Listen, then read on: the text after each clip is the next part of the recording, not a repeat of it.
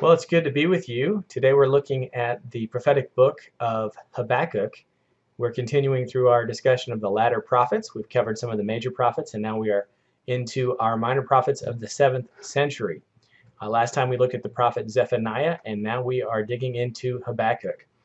This is probably a book that people are not all that familiar with, but it's a significant book, and it quotes from the book of Habakkuk appear quite often in the New Testament. So I think there's a lot that we can get out of this book, and so it's worth our time. So let's go in. Of course, it's Bible, so it's always worth our time.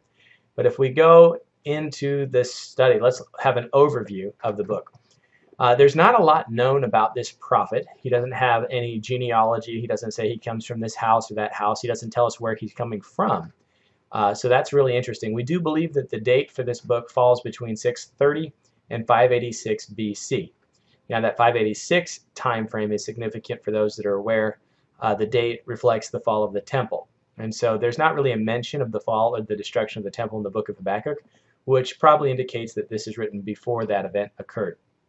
Somewhere between the falling of Assyria and the growth of Babylon is most accurate, our best guess. And so if you recall, Assyria was the monster empire that destroyed the northern tribes.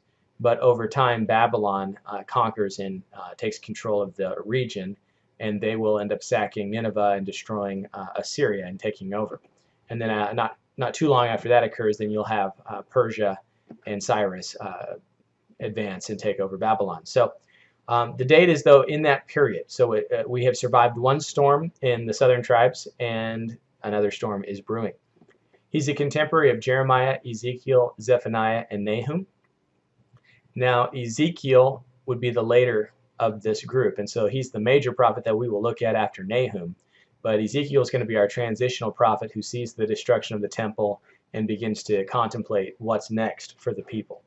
So Habakkuk's right into that picture, and if you're reading Zephaniah, as we covered last week, or if you're reading Nahum, you'll kind of understand the historical time frame that this is going on. There are 3 sections which are broken for the most part by chapter. We have the dialogue and the front end, then we have the 5 woes, and then we have a hymn to conclude the book. So it is also broken into kind of 3 discourses. The first discourse is chapter 1, verses 1 through 11. It begins with a prayer from Habakkuk, and it's a complaint, praying and complaining against Judah. I don't know if you ever complain to God in your prayers, but there is precedent for it in Scripture. Every now and then we are just downtrodden and we need to cast our cares on God, and sometimes that might come across as whining.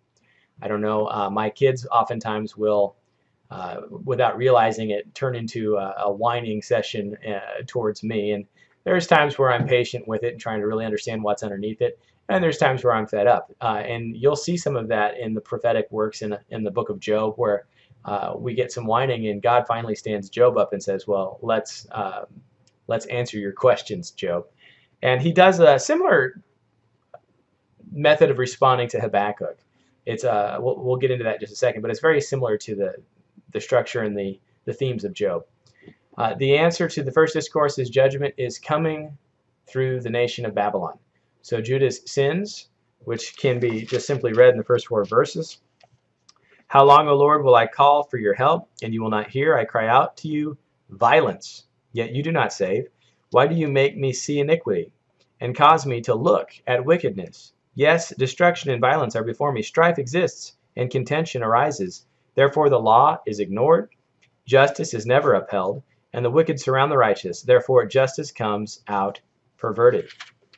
And then God's response and the answer to this concern of the prophet, his own nation has forsaken the things of God, sounds a little familiar today, is that the judgment is going to come upon the nation, and it will come from an outside nation. This is really how God tends to work throughout human history, is he'll use one nation to bring judgment against another nation.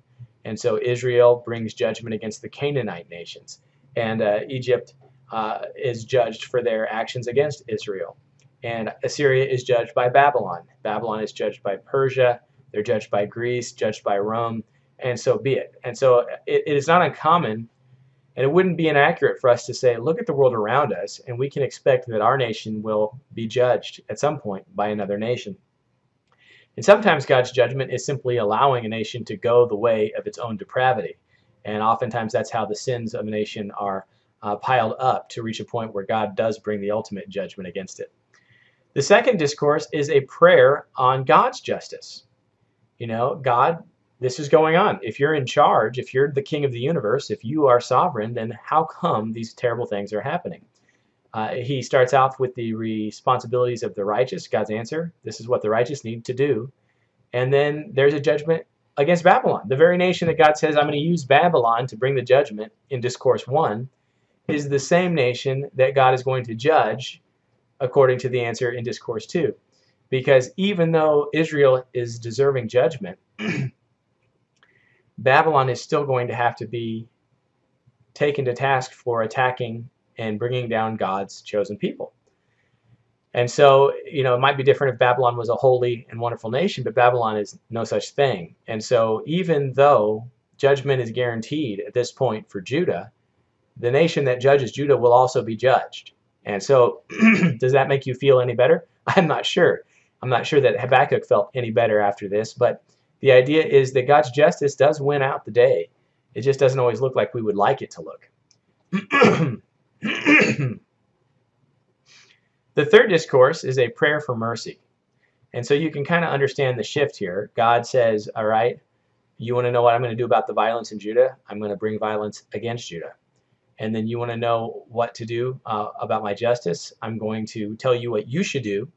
And then I'm going to bring my justice against the nations that have treated other nations poorly, including Babylon. And then there is a prayer for mercy. So God, you know, you're judging us. This is almost too much to bear. Please give us mercy. Verses 1 through 3. We'll start at verse 2. Lord, I have heard the report about you, and I fear.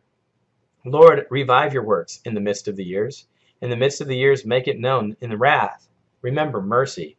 God comes from Timon, from the holy mountain, the Holy One from the mountain of Paran. His splendor covers the heavens, and the earth is full of his praise. There's a prayer, Lord, don't forget to be merciful when you bring your judgment. I think this is a powerful prayer. You know, Lord, have mercy. We should make this part of our regular prayers. And then finally, the acceptance. At the very end of the book, reflection on God's sovereignty. I don't want to miss that. So it's a request for mercy. It's a reflection on who God is and why we can expect mercy from God and his great power. His justice is true, whether we understand it or not.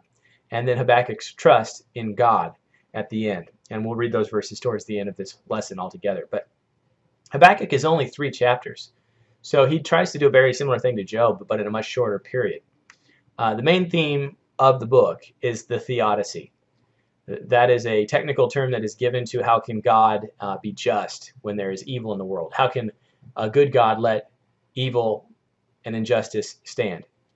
And why do good things happen to bad people, and why do bad things happen to good people? That's the theodicy question.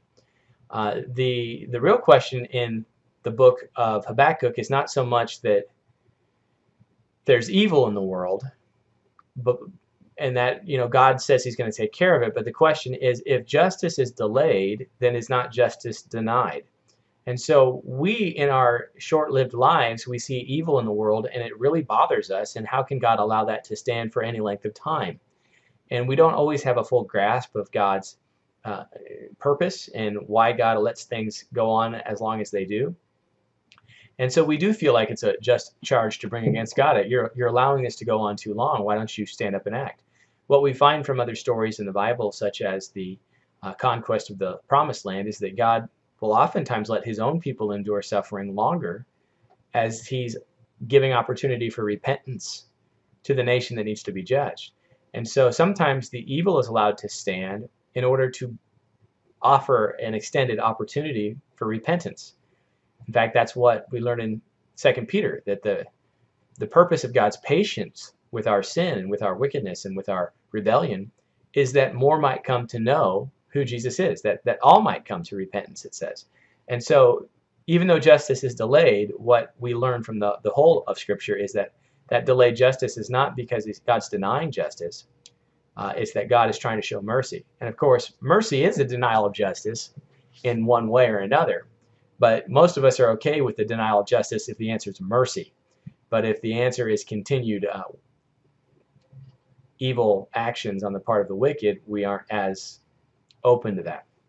But we have to remember that all of us at some point in time stood under the judgment of God, and we needed God to act justly for us, and we're so glad that he did in the person of Christ.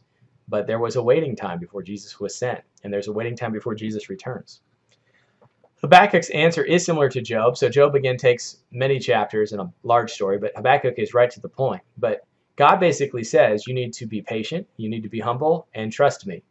And God is God, and we are not. At the end of all of the worries that we have and all the concerns that we carry, God is God, and you're not, and I'm not. And we have to trust that God is going to come through. So the answer to the theodicy, trust God. It is not a satisfying answer for our curious minds. It doesn't always explain to us how an omniscient God can allow bad things. Is he not powerful enough to stop it? Does he not care? The Bible says he does care. He is powerful enough to stop it. But somehow in his greater purpose, he knows how that evil is going to work out for the greater good. And remember Romans when he says he works out all things for good to those that love him, to those that are called according to his purpose. Another major theme that we have in the book of Habakkuk is corporate judgment. We learn that individuals will share in the punishment of their nations. This is a tragic reality that stands for the nations before God. God tends to judge nations as a whole. And because of this, what we realize is that you and I will sometimes suffer for sins that we didn't commit, but we're a part of those sins by being a part of a nation. And so this is why so much in the Old Testament you see people saying, Lord, forgive me. Isaiah says, I'm a person of unclean lips, and I live among a people of unclean lips. That God is going to look at the people. You know, a nation really is an extended family, and that the judgment that he brings will often affect everybody in that extended family. And so we sometimes may be victims of God's judgment, temporal judgment on this earth, for the crimes of our nation.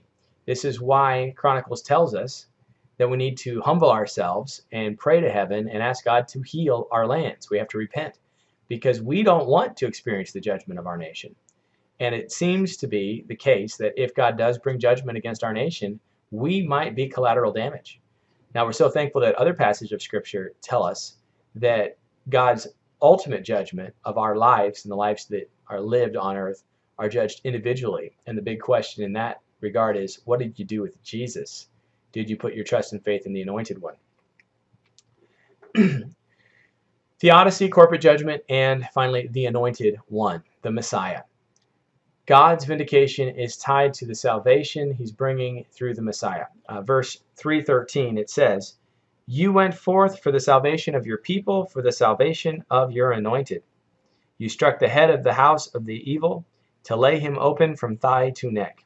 So God is going to bring an ultimate judgment to the wicked, and he's going to bring about the salvation of his people and the salvation of the Savior. And this is a fantastic thought, because God didn't save Jesus from going to the cross, but he did rescue him from the dead. He rose Christ from the dead. And so the salvation is going to be manifested through the work of the Anointed One. So we have that idea that the Messiah, it could just read that way, for the salvation of your Messiah. And that salvation could be referred to as bringing Jesus up from the dead, bringing salvation to the one that God has chosen, the King. And it also could be on, for the salvation could also be understood in the idea of through the anointed. So the salvation that belongs to your Anointed One, that he essentially is carrying and delivering to us. And so depending on the language, it's a poetic song. We could take it either way, that salvation that's brought on behalf of the Messiah, or salvation that is brought through the work of the Messiah. And both of the answers are yes to that question in the work of Jesus Christ. So the judgment that's coming for the sins that are laid out are going to somehow be tied up in God's people and the Messiah. And that we need to remember that in the midst of the judgment that may be coming. So that's kind of Habakkuk in a nutshell, the major themes, the major discourses. I did want to kind of chase down a little bit of a theological question here, because there is a key verse in Habakkuk that is used quite often in the New Testament. And that brings about a question as to whether or not Habakkuk is used correctly in the New Testament, and if Habakkuk's verse that we see in Paul is a correct quotation. And of course, we believe it is. But how in the world is Paul using Habakkuk 2 verse 4? And of course, that is that famous, "But the just shall live by faith." Shall live by faith. Paul uses this in Galatians. He says in Galatians 3 verse 11, "For as many this is beginning at verse 10, for as many as are of the works of the law are under the curse. It is written, cursed is everyone who does not continue in all things which are written in the book of the law, to do them. But that no one is justified by the law in the sight of God is evident, for the just shall live by faith. The righteous shall live by faith." This is a quote from Habakkuk to say you can't complete the law. The goal is to live by faith. Romans 1:17, coming after that famous passage that I'm not ashamed of the gospel, for it is the power of God for salvation to everyone who believes, to the Jew first and also to the Greek. For in it the righteousness of God is revealed from faith to faith, as it is written, the just shall live by faith. And so the righteous shall live not by deeds, but by faith. So does Paul accurately represent that verse? Now, the author of Hebrews also utilizes the verse towards the end of chapter 10. It says, "A little while, he who is coming will come quickly and will not tarry. Now the just shall live by faith. Now but if anyone draws back, my soul has no pleasure in him." And so the author of Hebrews says, don't draw back. Don't draw back. And so live by faith. Is the New Testament's use in these passages accurate? Is the book of Hebrews telling us that salvation is not based on works, but solely on belief? The question also is, the righteous one shall live by faith. Hebrews can be translated a few different, depending on reliance on the Septuagint or on the Hebrew, there's a little nuance to how Habakkuk 2:4 reads. But the righteous one by his faith shall live is another way of rendering this. And so who is the righteous one? Is this righteous one the one who works the law perfectly? What makes him righteous? Is it because he's the perfect believer in God? This is also a big question about the Reformation. When the Protestants decided to separate from the Catholic Church, part of the big sticking point was Martin Luther saying, "The just shall live by faith alone," was his translation. And a common retort to the Protestant claim of faith alone is that James tells us this very important passage in James 2:24, referring to Abraham believing God and it being counted to him as righteousness. He was the friend of God. But you see, because of what Abraham did, the man is justified by works and not by faith alone. And so you have this dichotomy between Paul's use of this verse and between James's use of this verse. And many people will argue that this is a contradiction in the Bible, but I think we're looking at different manifestations of how faith and works collide.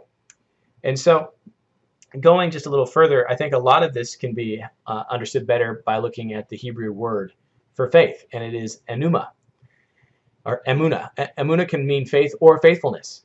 And so there's not really a clear distinction between being faithful, which in our mind is being a faithful doer, and having faith, which is being faithful in believing. And so faithfulness, this is a good definition, indicates one's own inner attitude and the conduct it produces. And I would say that this is really the way that we should understand both Paul and James. The answer is faith and faithfulness is tied together. If we have trust in God, it will produce works. Look at what Paul says in Ephesians 2:8 and 9. It is by grace you've been saved through faith, and that not of yourselves. It is the gift of God, not as a result of works, so that no one may boast. But then he goes on, you are God's workmanship, created in Christ Jesus to do the good works that he prepared for you to do beforehand. And so we have this idea that if you truly have faith, you will truly be faithful. And this concept is really not to be broken, where works are put in contrast to faith, but rather that trying to accomplish salvation through works is futile, but believing and trusting in God will produce what God wants to produce. And so I think this is a helpful way to try to understand the distinction between Paul, between James. Also, it's important in Habakkuk. Is Habakkuk talking about faithfulness in working hard or not? And I think that answer is also more clear in verse 2 of chapter 2. It says, then the Lord answered me, record the vision and inscribe it on tablets, that the one who reads it may run.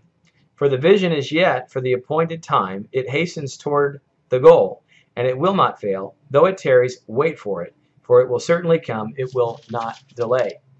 Behold, as for the proud one, his soul is not right within him, but the righteous will live by faith. If faithfulness is the translation instead of faith, that's really significant, because what is Habakkuk being required to be faithful to? It is not to a work. It is not to an accomplishment, but rather to a vision that he's being given, something to be written down and set aside for others. And so if we look at the gospel and say, well, God has given us his message written down, and it is what we have in the scripture, our faithfulness to the scripture is a belief in the scripture, an intent belief. And even more interesting is this translation takes the third person pronoun and says it, referencing the vision. But if we go to Hebrews, that same passage where though it tarries, wait for it will certainly come, it will not delay. When we get to the book of Hebrews, if you recall how that third person pronoun was translated, it was pronounced not as an it, but as a he. For a little while yet, he who is coming will come and will not tarry. So the faith that Habakkuk is referring to in this vision ends up being tied up in that major theme of the anointed one. Wait for him. Though he tarry, wait for him. And by your faith, you will live. So as a Christian, we read Habakkuk on Habakkuk's terms. We look at the vision that is to come. And that vision is tied up in the person of the Messiah, the anointed one. And so there's no conflict in Habakkuk between Paul, between James, between the Old Testament. It all comes down to, are you trusting in God's anointed one who's coming? And I think it ends with a great word of hope. I will exult in the Lord, yet, in spite of all the judgment, in spite of all the things that are coming down, in spite of the fact that God will judge us, he'll judge the nation that judges us, and we are tied up in God's continual battle with evil. In spite of all that, yet I will exalt the Lord, and I will rejoice in the God of my salvation. I will rejoice in the God of my salvation. We have cause for joy. In the midst of suffering and evil and God seeming to delay judgment, we need to rejoice because he's given us a vision, he's given us a hope for the future that is tied up in the coming salvation of the Messiah. And so I hope that you're encouraged as you continue to read through Scripture. I would encourage you to read the whole book of Habakkuk. 3 chapters won't take you very long. But have at least a guide as you're going through. You can use these notes and see how it all fits together. Questions, hard questions asked of God. And God's answers are not always easy answers, but he is going to be there for us, and our hope is tied into his sending of the Son, Jesus Christ. God bless you. Have a wonderful night.